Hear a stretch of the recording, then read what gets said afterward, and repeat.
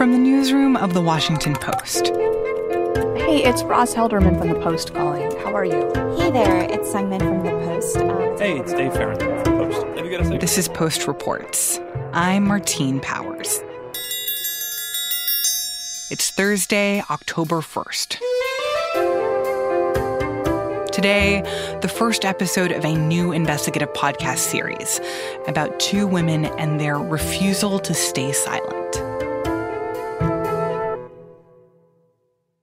Cool, let me turn on my timer. Okay, Okay, thank you. and try not to, if you're, try not to talk with your hands and, like, hit the table. Oh, I'm really bad at that. Okay. I'll just emphasize a point. If you've been listening to Post Reports for a long time, you might remember a story we did almost 2 years ago. It was about a woman in D.C. who was sexually assaulted and how she took matters into her own hands after the justice system failed her.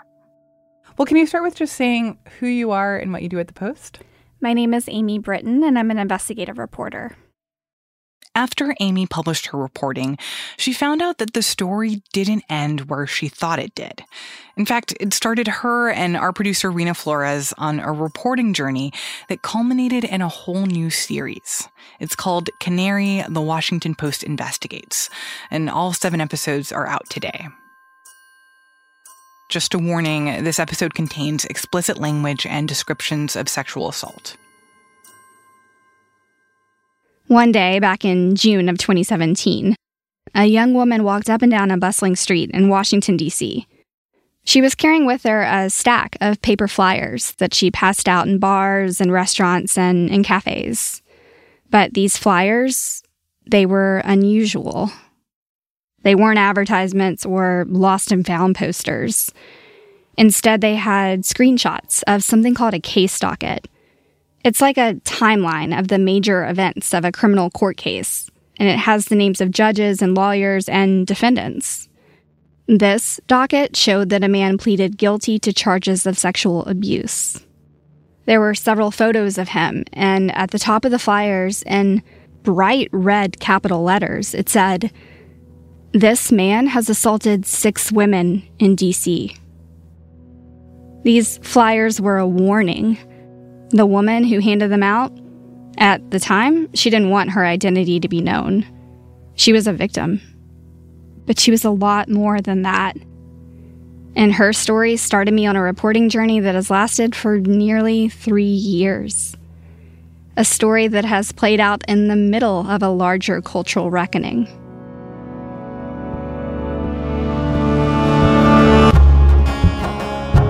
This is Canary, an investigative podcast from The Washington Post.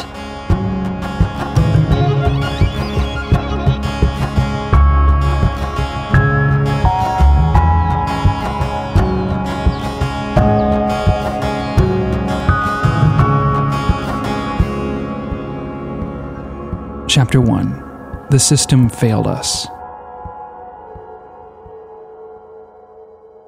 I'm Amy Britton, and I'm an investigative reporter. 3 years ago, I was sitting in the Washington Post newsroom when I got a call. It was an attorney who knew I had worked on stories about sexual assault, and she had a tip for me. It was about a woman who had been in the shadows but now wanted to step forward. She was ready to share her account of a sexual assault and everything that happened after. I wanted to hear more. Stories about abuse and assault can crack open a window into our society to show just how pervasive and damaging sexual violence can be. And sometimes these stories, they can lead you to other stories and take you in directions you don't expect. So I reached out to Lauren Clark, the woman who handed out those flyers. Right now we're walking into Immortal Beloved, the salon where I work. Lauren is a hairstylist in D.C. She's 34 years old, and when I first met her, back in 2017, she was working at one of the city's most popular salons. And this is Danny, our receptionist. Hi. She always wanted to be a hairstylist. I would read fashion magazines and look at, movies and music videos and be like, oh, I could make that happen. I could do that look. And then I would practice at home and then started practicing on people like my sister. And then it became a choice for a career. And eventually, I decided that was what I wanted to do. Her work days are spent cutting hair, styling hair, and talking to her clients.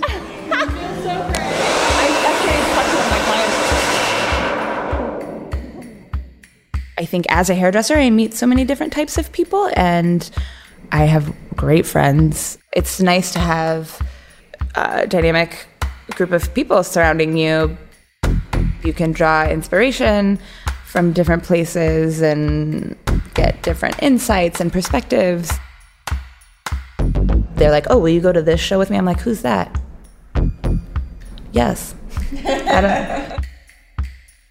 There's always something to do. I really enjoy karaoke. It's kind of a similar feeling of, just kind of letting loose. I spend a lot of time reading. I spend a lot of time in the park. I like to be outdoors.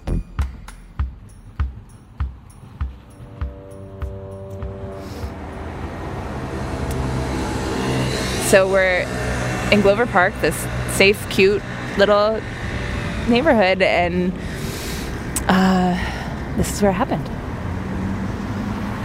In April of 2013, Lauren was wrapping up after a long day of work at the salon. She went home and she changed into running clothes, and she took off for a late-night run just like she had done many times before. She was by herself, minding her own business, exercising like many women do in the city. And then in the distance, she saw a man approaching. And I just got this feeling across the street, and I was like, that's crazy.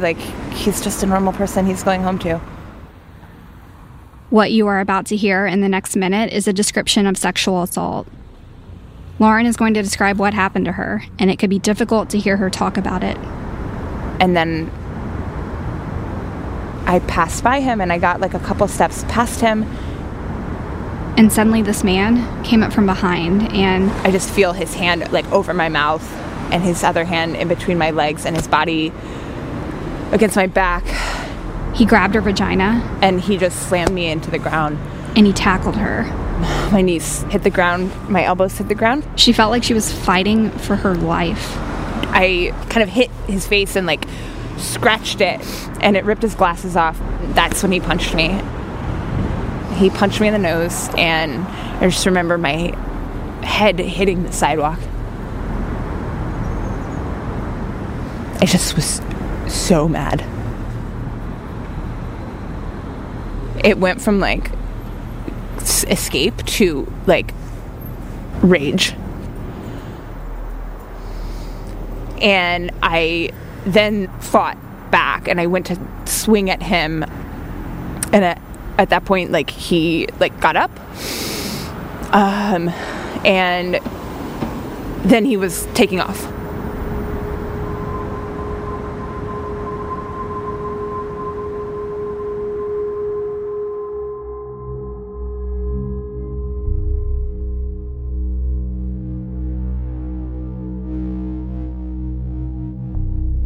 When Lauren's attacker ran away, he also stole her cell phone.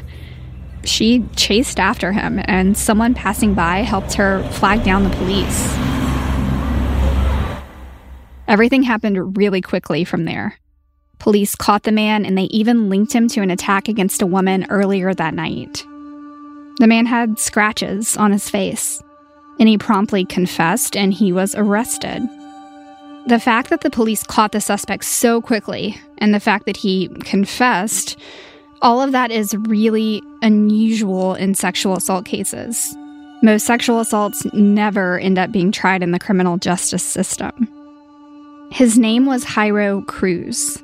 He was 24 years old, and as it turns out, he was a chef in a restaurant in Washington, D.C.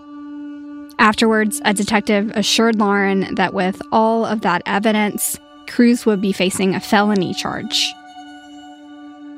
Just a few days later, she found out that prosecutors did not charge Cruz with a felony. Instead, he was charged with lesser misdemeanors. Misdemeanor sexual abuse for the attacks on Lauren and the other woman that night. Misdemeanor assault for the punch against Lauren, and theft for taking Lauren's cell phone. And 2 of those charges were later dropped as part of a plea deal. So in the end, Cruz pleaded guilty to 1 charge of misdemeanor assault and 2 charges of misdemeanor sexual abuse. And because they were misdemeanors, Cruz would not have to register as a sex offender. It just felt cheap. What happened to me felt so much worse than that. A misdemeanor sounds like something like, oh, like, don't do that again, and like, it just was so much bigger for me than, I guess, what I think a misdemeanor is. During the sentencing, Lauren would get the chance to tell the court how the assault affected her. This type of speech is called a victim impact statement. I didn't know if there was anything I could say that would really change anything, but I knew that I wanted to say it anyway. I knew that I had an option to speak up, and I wanted to take it. Lauren would be speaking directly to the judge in the case, Truman Morrison. He was one of the longest-serving judges on the Superior Court of the District of Columbia and a nationally known advocate for criminal justice reform. She spent hours working on a draft of what she was going to say to Judge Morrison. Unfortunately, the court doesn't release audio to reporters, but Lauren later read her statement to me. A forceful hand over my mouth, another between my legs. The collision of a man's body against my own, pavement, panic, pain. For days, I can still feel his hands on me. With each step I took, I felt the sidewalk tearing into my skin again, and my own reflection reminding me of the man who left my face swollen and bruised. Those sensations subsided, only to be replaced by anxiety and fear. Most nights, I laid in bed waiting for the first chirp and the sun to come up, too afraid to close my eyes.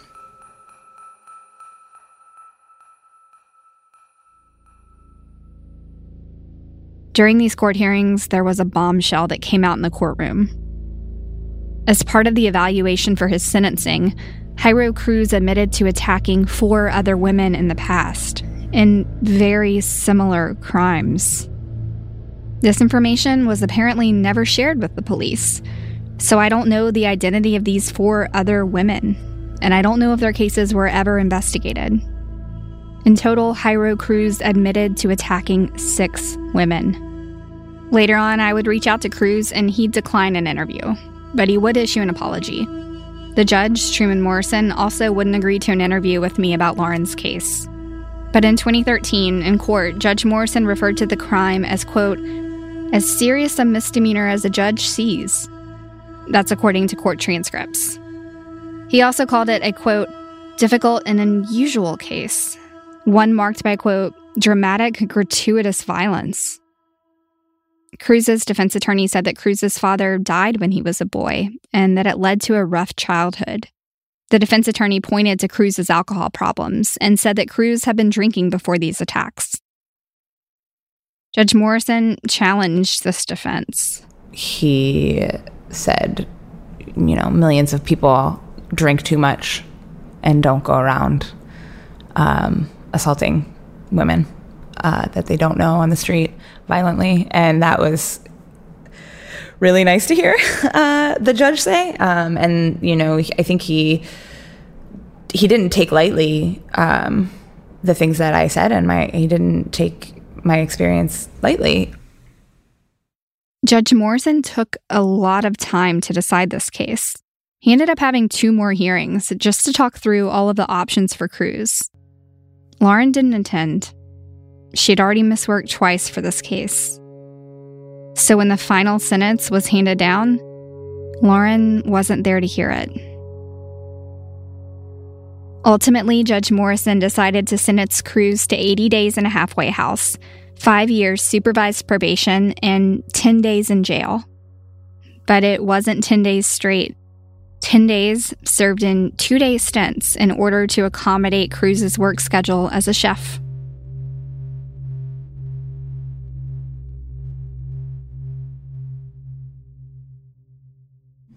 When you were speaking in court and you gave your victim impact statement, And then you saw the outcome with what the judge decided to sentence Cruz to. Do you feel like the judge actually heard you, understood what you were saying? Do you feel like your words had any impact? Honestly, I feel like when the judge asked or said that he was going to take, some time to deliberate and think about what he had heard from my statement and from Cruz's statement, he rescheduled, his decision, and I didn't go to that.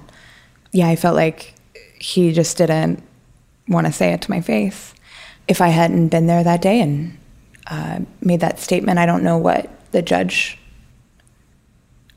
how he would have ruled. It's hard to think that,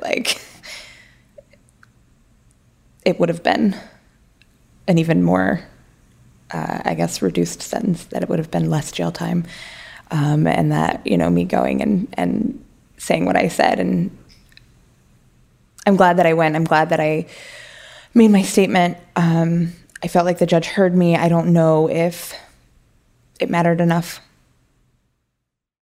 Hey, this is Christina Quinn. I'm the host of Try This, the Washington Post's new series of audio courses. The idea behind Try This is to become better functioning humans without having to comb the internet for countless hours. In our first course, we learned how to sleep better. Now, we're going to learn how to make our friendships stronger. I'll offer expert tips that are doable, and I'll keep it short. So let's do this. Class is in session. Find Try This from the Washington Post wherever you listen. A few years went by and Lauren tried to move on. Eventually, she began therapy. She was gripped by these panic attacks that really started to disrupt her work life and social life. She tried to channel this anger and disappointment into something more positive. She turned to advocacy work, and she organized a march for other sexual assault survivors in D.C. But it was hard to pretend like things were back to normal for Lauren, especially because after the attacks, Cruz's career kind of took off. He got a new job at Le Diplomat, which was one of the hottest restaurants in town. And this restaurant happened to be just a few blocks away from Lauren's salon. He was unavoidable. She saw him at a bar. She saw him outside of her apartment. Once, when she was cutting hair, she even saw him walk by the salon window. It wasn't okay with me, him being so close. How am I supposed to live? How am I supposed to, just live my life? She was terrified. She needed some feeling of security, some reassurance that someone somewhere was watching him. He was supposed to be on supervised probation. So she went to the court website, she found the case docket, and she saw a note that there had been a recent hearing, a hearing in her case, and no one had told her about it, which is actually a violation of her rights as a crime victim.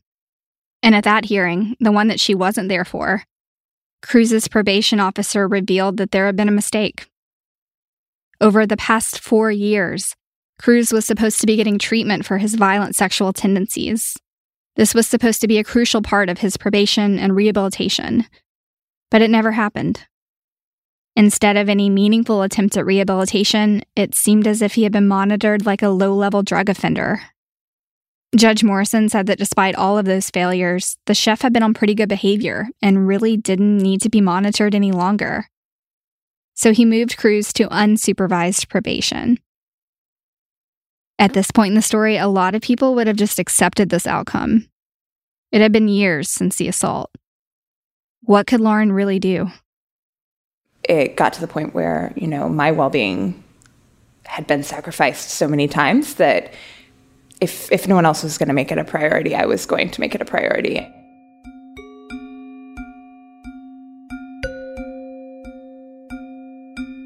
So she made it a priority. She filed a motion for a new hearing to get him back into court. And she printed out those paper flyers, the flyers with the photos of Jairo Cruz and the details of his case docket. And she walked up and down that busy street in D.C., handing them out. It was more, I started with people that I knew that were in the restaurant industry and confided in them and asked them to share this with their staff members and keep it in the back of the house. She said she felt morally compelled to warn her community about Cruz and about what he had done. I knew that I wanted to feel safe, and I didn't know what else to do with it. I didn't want to do anything like harmful or illegal. The flyers seemed to have an immediate effect. Soon after they were passed around, Cruz was no longer employed at the upscale French restaurant Le Diplomat. A spokesperson for the restaurant group has said they don't comment on personnel issues. And something else happened because of the flyers. Several other women came forward, and they alleged that Jairo Cruz had sexually assaulted them when he was on probation. 2 women said that when they were working at a restaurant with Cruz, he engaged in unwanted sexual contact. One of these women said that when she was in the restaurant's storage room, he penetrated her with his fingers without her consent. One woman told me that she met Cruz through a dating app. She said he engaged in unwanted sexual contact with her when she was drunk and unable to give consent. That woman, Emily Schimmel, said that she had passed out in her bed, and when she woke up, she found herself without any clothes on and Cruz naked, and she said she had no memory of what happened. When Emily Schimmel found out about those flyers, she said that she went out to her car and she cried for an hour. She said that she felt like it never should have happened. When I reached out to Cruz in late 2018 for Lauren's story, he said he thinks it's important for women to talk about sexual assault. But, quote, "I do not believe the addition of my story at this time will help move the conversation forward. For the people I've hurt, I can only hope that they are able to find peace. There is no excusing my actions. I cannot take them back, but will continue to try and learn from my mistakes in hopes that I make up for the harm I have caused." End quote.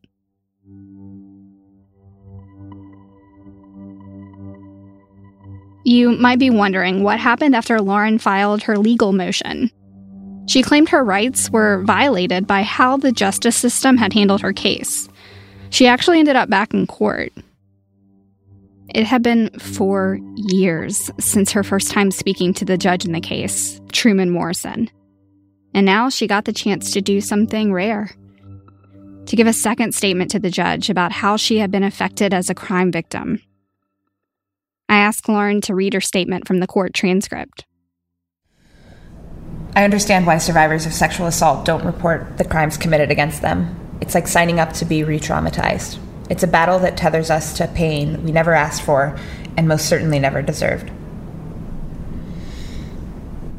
However, I'm here today, Your Honor, to say that this man has done more than enough to deserve the sentence you imposed 4 years ago, and that he still deserves it today. I deserve to feel safe, and so does this community. How many people have to hold their sisters, their friends, their lovers, or their daughters while they weep because of the things that this man has done? It blows my mind that Mr. Cruz didn't have to register as a sex offender. It is even more insane to me that he hasn't taken the sex offender treatment assessment that was rightfully included in his sentence. This man said himself that he's sick, and he told you that he has a problem. Why don't you take his word for it? I certainly do. Judge Morrison apologized to Lauren that day. He said it was wrong to hold a hearing without her knowledge. And he changed his mind. He put Cruz back on supervised probation, and he ordered the probation agency to fix their mistakes in the case. Here's what the judge said to Lauren. Quote, "I've been a judge now for 37 years, and I don't remember ever having heard a more eloquent or forceful articulation of what it was like to be a victim in a case like this than the one that you've just rendered. And I'm extremely grateful to you for having the courage to come forward and say the things that you've just said. And I apologize to you that the system didn't enable you to be here, either yourself or with your lawyer at the time that you had a right to be. I can only say to you I did not willfully violate your rights. We just weren't paying attention." After all of this, I just kept coming back to Lauren's decision to hand out those flyers. I asked her why she did it. All I did was tell the truth. And I did it to give myself a safe environment to live in. Did you feel better after doing it? Better is like such a relative term. I felt better knowing that I wasn't going to see him walk past the salon. I felt better knowing that, like, I wasn't going to again eat at a restaurant where he works without knowing it. I felt better that people refused to accept this type of behavior and stood with me. But it wasn't like I just felt better. One of the things that, especially in the aftermath of the Me Too movement, a lot of these stories are now looking at what we call the systems, that enabled this type of behavior for years. And you and I have talked about this a lot. But when you look back at this case, how do you look at the system? Did the system fail you? Yeah, the system failed me. The system failed my community. The system failed us. The system failed him. It failed. I'm sure that I'm not the only person that this has been hard for. And I think that in a lot of ways, the system made it a lot harder.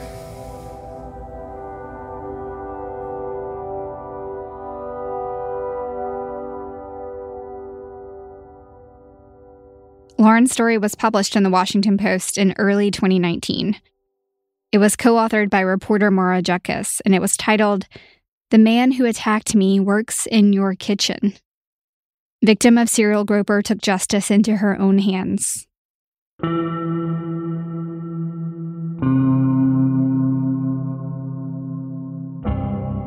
Throughout that day and the following days, we got a lot of emails and comments from readers. They were reaching out to say why the story stuck with them. People from all over the world were telling us that they felt really connected to Lauren and that they even felt inspired by her. They also had a lot of opinions about Lauren and what she did, whether it was right or whether it was wrong, or if she had even gone too far. People were also really upset about DC's criminal justice system. They were mad at the prosecutors for charging these crimes as misdemeanors. They were mad at the probation officers, and they were mad at the judge for giving a 10-day jail sentence to a man who attacked 6 women.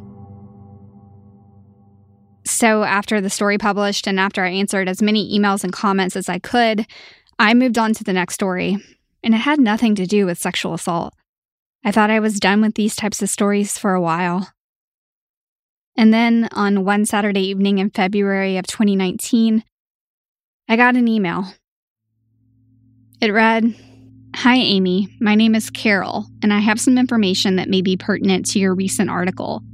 It is very sensitive information for me, implicating a person in your story. I appreciate your reporting and the work you do around this issue. It's truly making a difference for survivors like myself. In fact, the grace it has afforded me has compelled me to pay it forward. It is the inspiration for my reaching out to you. Best to you, Carol." I learned a new name that day, Carol Griffin. What she would tell me, it would change the way I looked at the story I had just published, and it would give new meaning to the system that failed Lauren Clark. Soon, Carol would name the person she was implicating in that email. And it was a name I had heard before, a name I'd even quoted in my first story, a name that was all over Jairo Cruz's case docket. Judge Truman Morrison.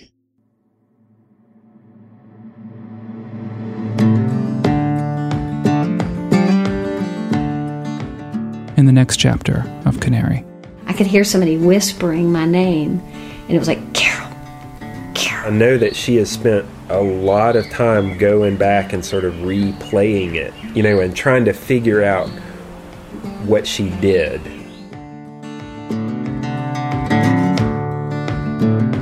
There's a shadow hanging heavy. There's a cold chill in my bones. It's a steep road and I am weary. It's a long, long way from home. That's it for Post Reports. Thanks for listening. Canary, The Washington Post Investigates, is hosted by Amy Britton. It's produced by Rena Flores and Bishop Sand. Ted Muldoon wrote the theme music. The original story on Post Reports was produced by Lena Mohammed along with Rena. We'll have episode 2 for you in this feed tomorrow, but you can also find the rest of Canary now on Apple Podcast or whatever podcast app you use. We'll also put a link in our show notes and at postreports.com. I'm Martine Powers. We'll be back tomorrow with more stories from the Washington Post.